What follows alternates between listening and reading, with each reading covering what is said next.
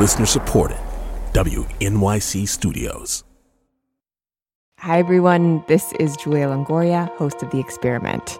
One of the very best parts of my job is getting to call up journalists like Ed Yong, Van Newkirk, and Amanda Mull. Their reporting for The Atlantic has brought vital insight to millions of readers and listeners around the world. You can enjoy all of The Atlantic's groundbreaking journalism, gain unlimited access to every single story when you become a subscriber. Just go to theatlantic.com/listener and get started. We have made the census much more than a gathering of statistics. Wherever we are, whatever we want to become, it can help us all, in Lincoln's words, to better judge what to do and how to do it. Count yourself in.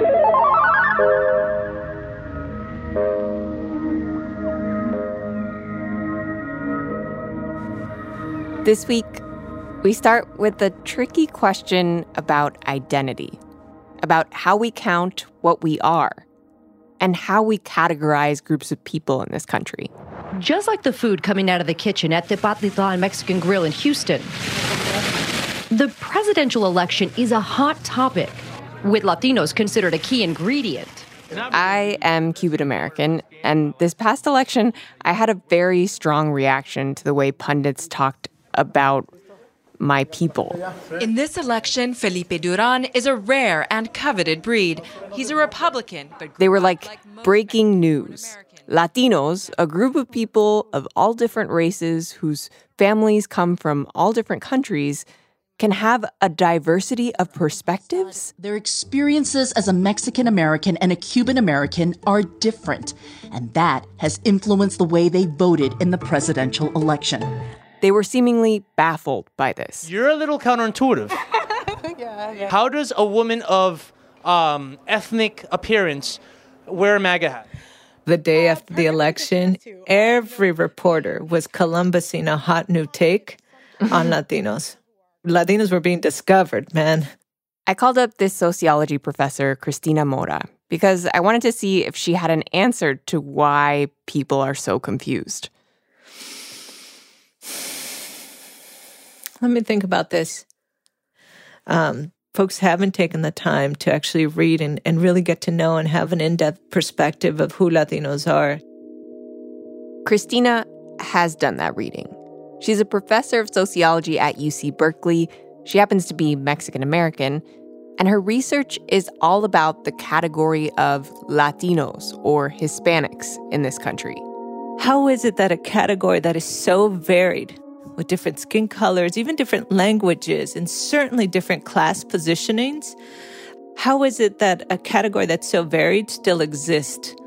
What makes this category hold? What makes it gel? What's the egg in it that keeps it together? And how did this even start? Where does the national category of Hispanic or Latino come from? When I started to dig into our origin stories, there was very little I found. There were basically two main hypotheses. She found two different theories. The first was that this category was forced onto Latinos. What I grew up thinking and going to college hearing was that this is just a label imposed on you by the government. You know, you're really Mexican, right? Or there was this other story that was circulating often in media, in the press, that somehow we are naturally all connected. The second, that there's something innate in Latinos, this cultural je ne sais quoi that the category just describes. So she set out to figure out which theory was true. I just completely nerded out on history and it was just revelation after revelation, and I couldn't write fast enough.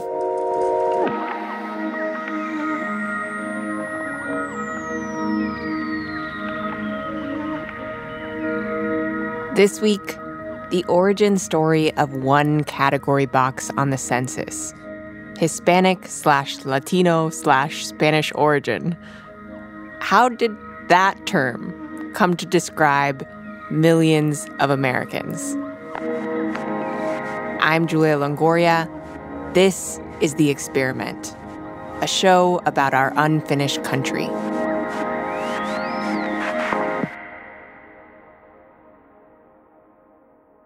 The first discovery that Christina made is that there was a time in the not-too-distant past when the terms Hispanic and Latino were just not a thing. If you look at America in the late 1960s, you'd find that Latinos inhabited really three different worlds. In the Southwest, you had Mexican Americans organizing their communities. You had Puerto Ricans in the Northeast doing the same thing. And you had Cubans in Miami really just focused on Castro and the developments of the Cuban Revolution. And you also had three different media worlds. All of these communities were basically separated from each other. There were no sort of national television networks or radio networks or internet networks that could connect them. At that time, you also had a Census Bureau who, for the most part, categorized Mexican and Puerto Rican data as simply white data. There was no way to distinguish, for example, incredibly high rates of Mexican-American poverty in Los Angeles from white data. So if you had lived in that 1960s period, what would you have put on your census?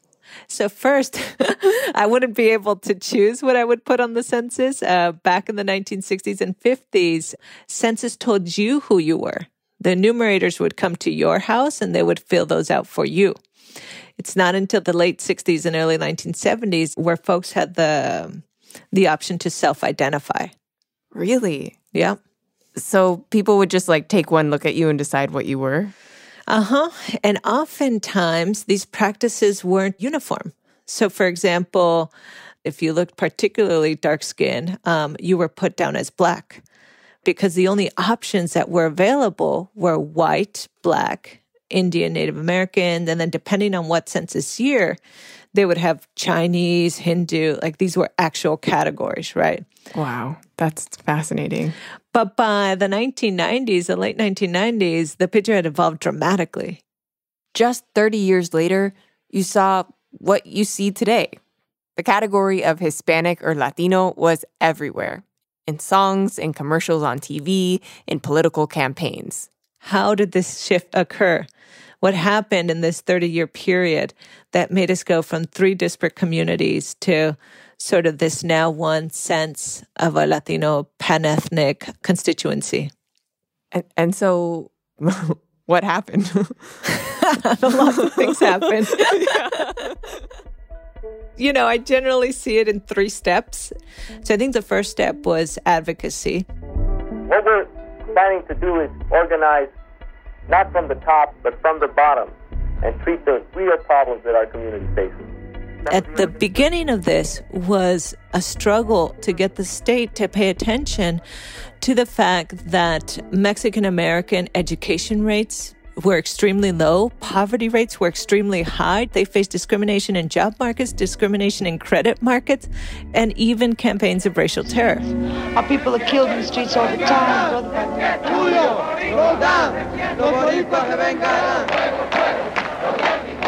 And the same thing in the Northeast. Everything from the more leftist militant groups like Chicano Power and the Young Lords groups or Boricua Power groups to the much more conservative groups like AGIF and LULAC and Aspira. At the very basis of this was a struggle and sort of ways of figuring out how can we get our pain and our disparities recognized. These communities go up to the Johnson administration and say, hey, we need help. We need bilingual education. We need Spanish language job training programs.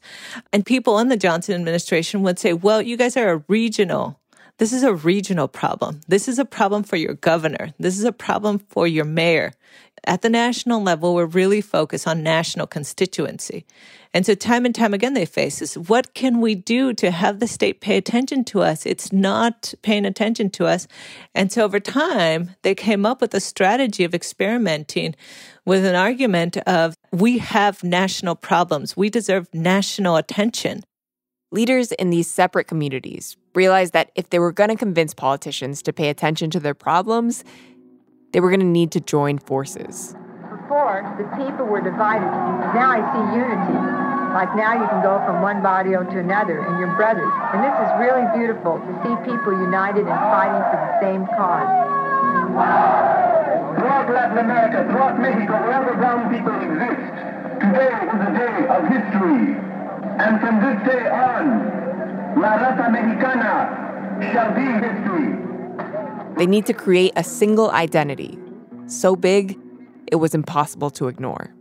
I think of it often as sort of this struggle of recognition and this struggle of the way that we define ourselves is consequential for the way that the state will intervene on behalf of these racial disparities. And so these advocates wanted a new national category. Not white, not black, something else. And so the second part was negotiating where the line would be drawn. And that negotiation happened with the government organization that does the messy, meticulous work of categorization in this country. The census has been handed down to us by the Founding Fathers as part of the Constitution. The Census Bureau. And this next step was when sort of the Census Bureau had much more power and control. The Census Bureau negotiated with advocates to figure out what this new category would be called. The Bureau really liked Hispanic/Spanish origin. Hispanic seemed to be a term that could be Americanized. It was a derivative of the term Hispano, and that was used to differentiate them basically from Anglos or whites. And where was Latino in all of that? Was Latino one of the terms that was being considered? Yeah, Latin and Latino was considered just the same as Latin American. Latin American was discarded pretty early on because there was a fear that it would be sort of seen as foreign and basically just covered those people that were first-generation immigrants. There were many terms, and they sort of cycled through all of them, trying to figure out the pros and cons. Each way in which you sort of came down had real implications for how large the category would be. For example, there were a group of folks that said, we want this category to be called brown. And this was quickly rejected by census officials very fast, in part because they feared, for example, that Native Americans or even Filipinos would choose brown and not Asian or Native American, for example. Why were they afraid of that? Well, this was taking place during a moment of heightened racial advocacy amongst all groups. And so the Bureau did receive letters from Native American, from Black, from Asian American groups that were really worried about this new category. Groups would get resources based on their numbers. And so they all were afraid that a new category would depress their numbers. That was navigated against another sort of set of arguments, who would be in, who would be out. There was an argument that Cubans should be excluded from this group. And in fact, there are archives in which folks had argued in political meetings that Cubans were actually of a different race, that they were more like whites because they had much more resources and a different experience in this country. Who was making that argument? Like Cubans themselves or No, people? No, this is more mainly Mexican-American and Puerto Rican, more militant activists, Interesting. But the Bureau kept arguing that the larger the category, the more statistical power it would have. After all of this negotiation, the Census Bureau decided they would go with the name they liked, Hispanic/Spanish origin. Cubans were in, Filipinos were out, Mexicans were in, Native Americans were out, Spaniards and Brazilians were left unclear. It was not a perfect term. The argument was, this is the most popular term. This is the term that could get the broadest umbrella. Now, I say that to say this is not the term that was loved by everybody, but in the context of negotiating with the Bureau, in many ways, folks at the table were just happy to have something in the first place. It's almost as if you could call this category green or the green people or whatever you wanted to call it, but they just wanted to be at the table.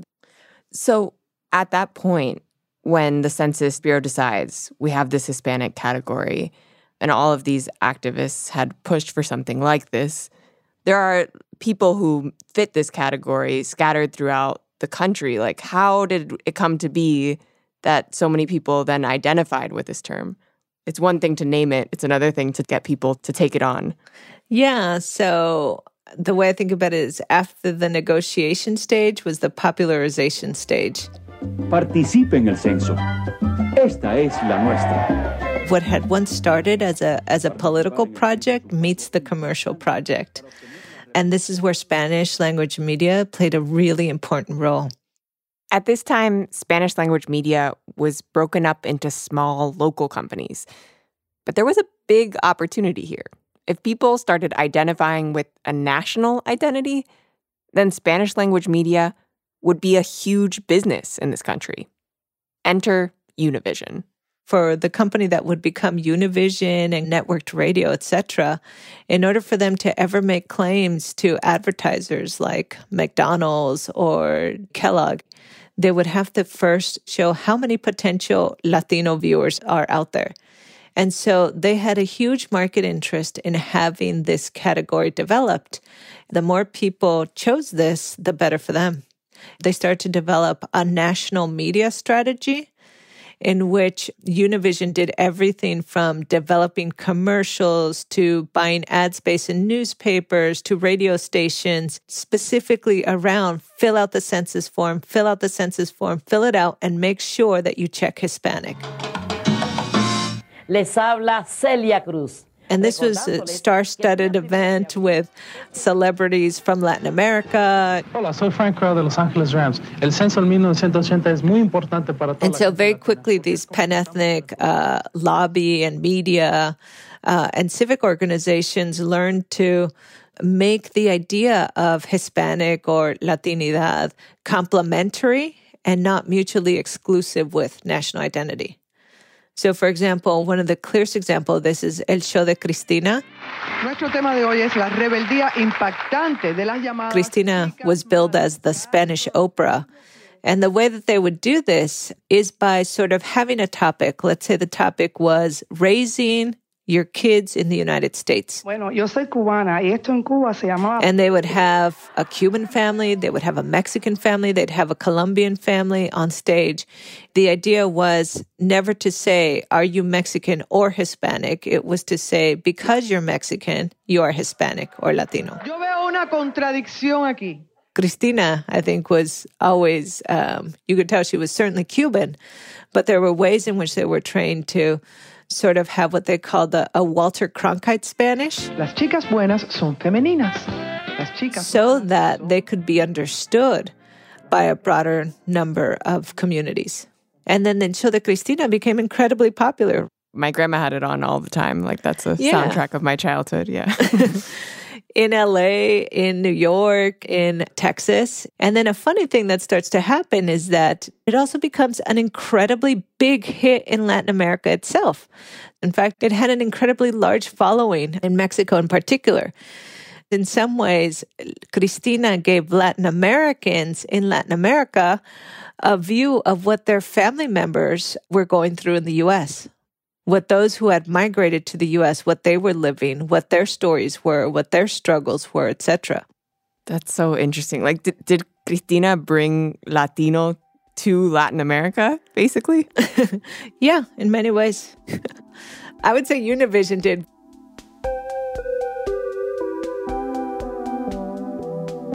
Was there pushback to this categorization as they tried to make it mainstream? Did people resist being called Hispanic? Absolutely. They still resist it right now. Yeah. For good reason. Yeah. For good reason.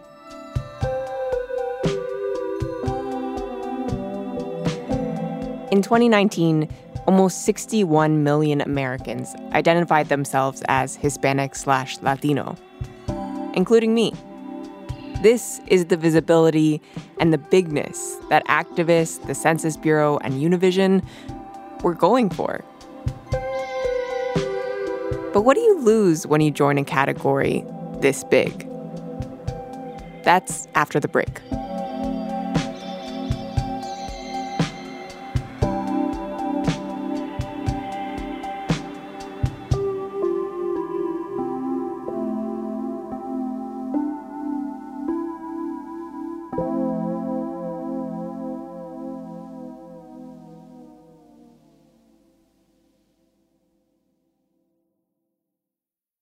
Hi, everyone. This is Julia Longoria, host of The Experiment.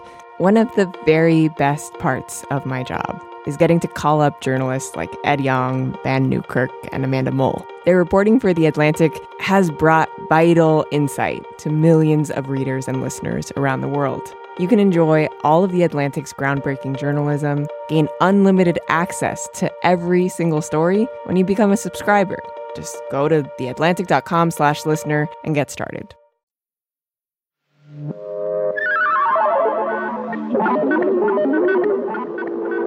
So I'm originally from LA, and I'm from a part of LA that's called Pacoima. Professor Cristina Mora is Mexican-American. I am Cuban-American. That makes us both Latinx, Latinas, Hispanic, all of the above. The term I grew up with is Hispanic over Latino. What was did you grow up more with Latino over Hispanic? I grew up in Pacoima, which was pretty much at a time 99% Mexican. So I grew up with like what part of Mexico I was from. Right. Yeah. Right? Yeah. I mean, or not right, even exactly. that I'm from. I'm from LA, where my parents were from.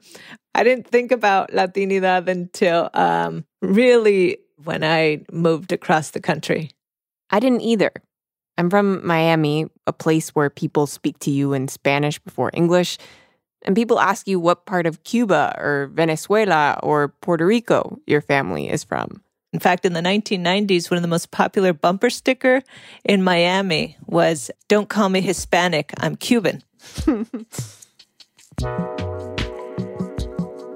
The first time I heard Latino or Hispanic, it was when other people used it to describe me. It was a bit weird, kind of uncomfortable at first. For Cristina, too. Folks push back against this in part because national identities are strong. There's a country I can point to. There's a history. There are political figures. There's no Hispanic or Latino country. There's no figures that I can point to, no landmass that I can really properly define. Even so, when I left home, I met other people who identified as Latinx. Second and third and fourth and fifth generation Mexican Americans, for instance, who identify more as Latino than they do as Mexicans. Even though Latinos have roots in many different countries, the flag of Latinos is American. Our country is the United States. For decades, Latino advocacy groups have been trying to cement this idea that Latinos aren't sort of this picture of just foreigners, that Latinos are part and parcel of this country, that there are groups of Latinos that have been here for generations, and that Spanish is not necessarily a foreign language, that it was actually found in some of the nation's founding documents and institutional procedures. So for decades, Latinos have been saying this. And, for centuries now, Latinos have consistently, as a category, never been seen as fully American. What do you think is the mainstream idea of what a Latino is? Certainly someone that's not from here or whose parents are not from here. And then however stereotypical you want to get it. Eats spicy food, speaks Spanish, dances salsa, sometimes votes. And if they are going to vote, they'll vote Democrat. I mean, it's just how badly stereotypical you want to get it.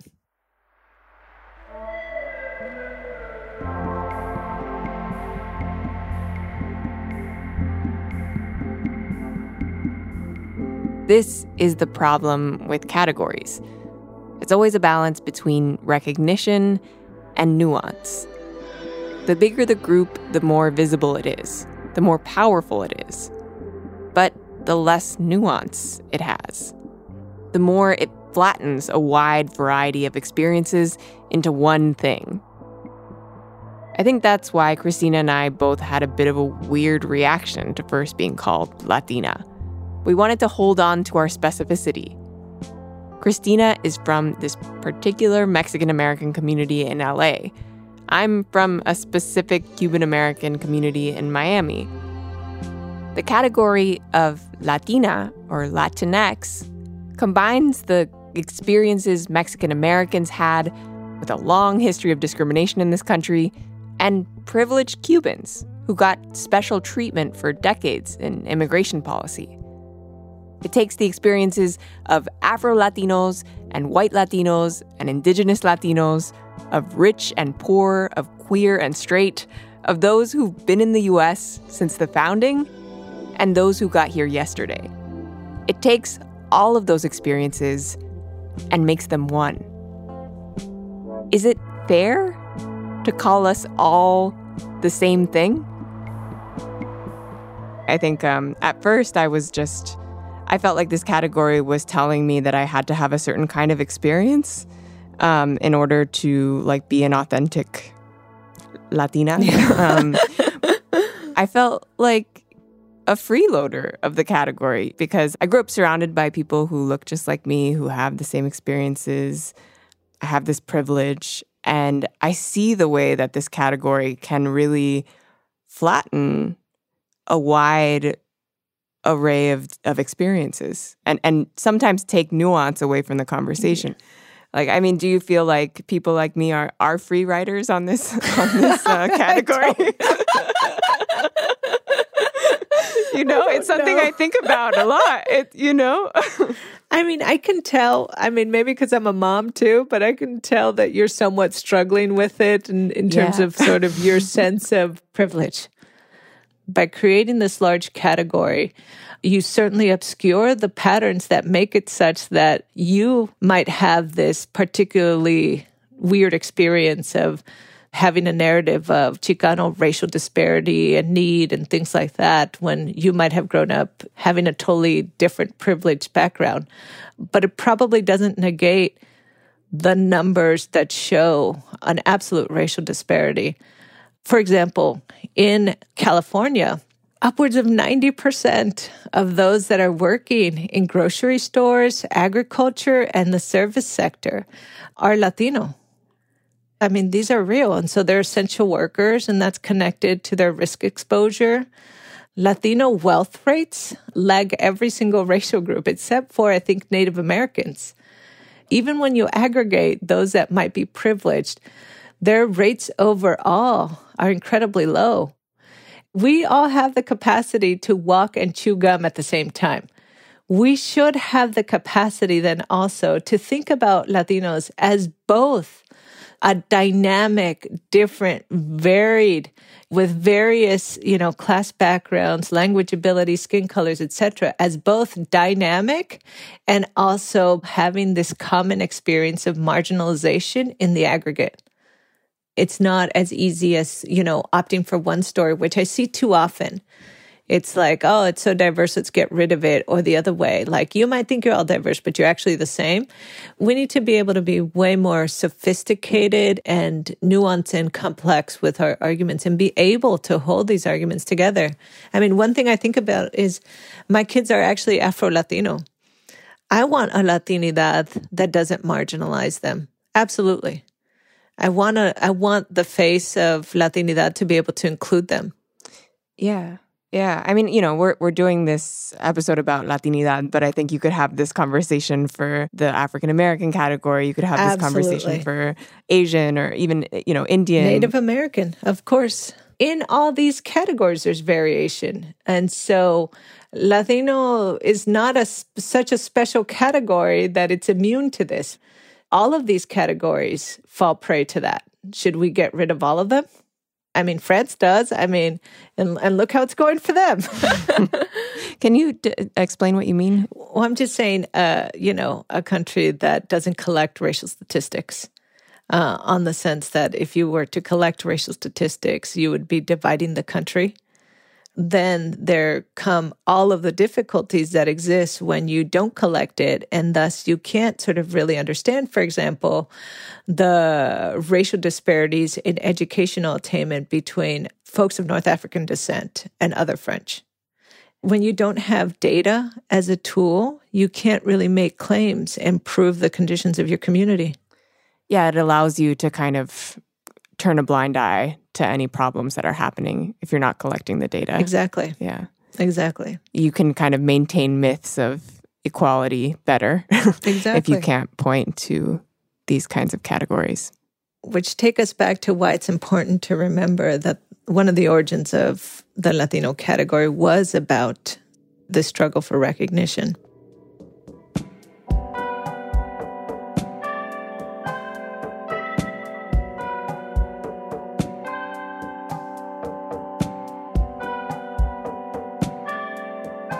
In the end, these categories are good. They're best when they help us describe what is real in this country. We get a better picture of what people's lived experience is by naming groups like this. But it's important that we leave room for nuance. Today, the census allows people to pick Hispanic/Latino/Spanish origin and also a subcategory of national origin, like Mexican, Puerto Rican, Cuban, or other.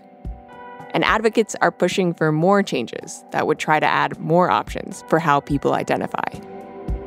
In the end, the debate over where the lines of these categories are drawn is less important than what we do about the problems we see.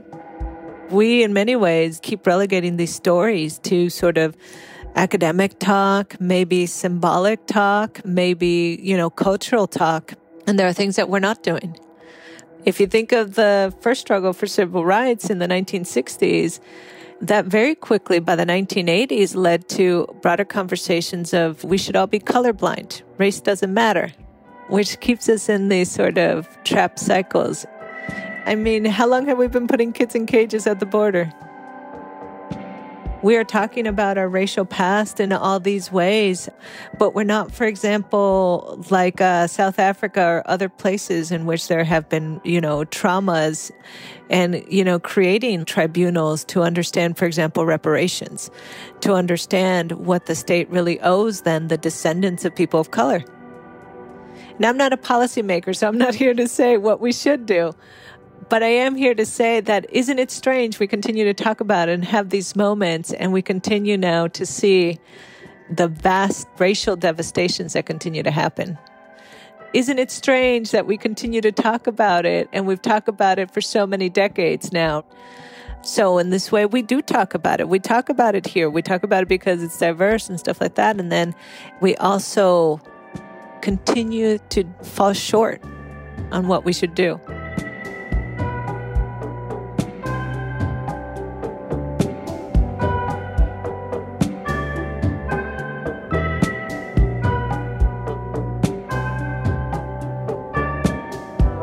This episode was produced by Julia Longoria and me, Gabrielle Burbet, with editing by Catherine Wells, fact check by William Brennan, sound design by David Herman, music by Tasty Morsels.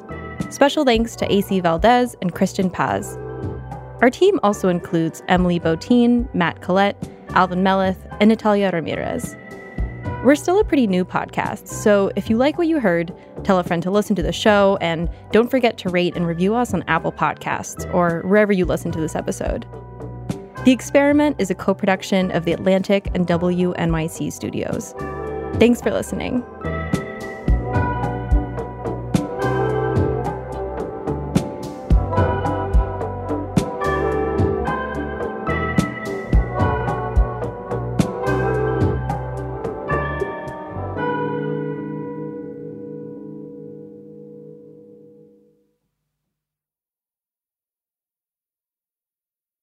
Hi, everyone. This is Julia Longoria, host of The Experiment.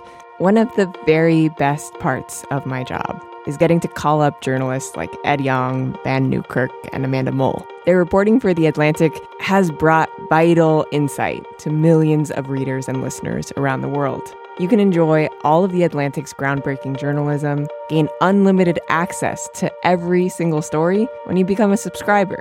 Just go to theatlantic.com/listener and get started.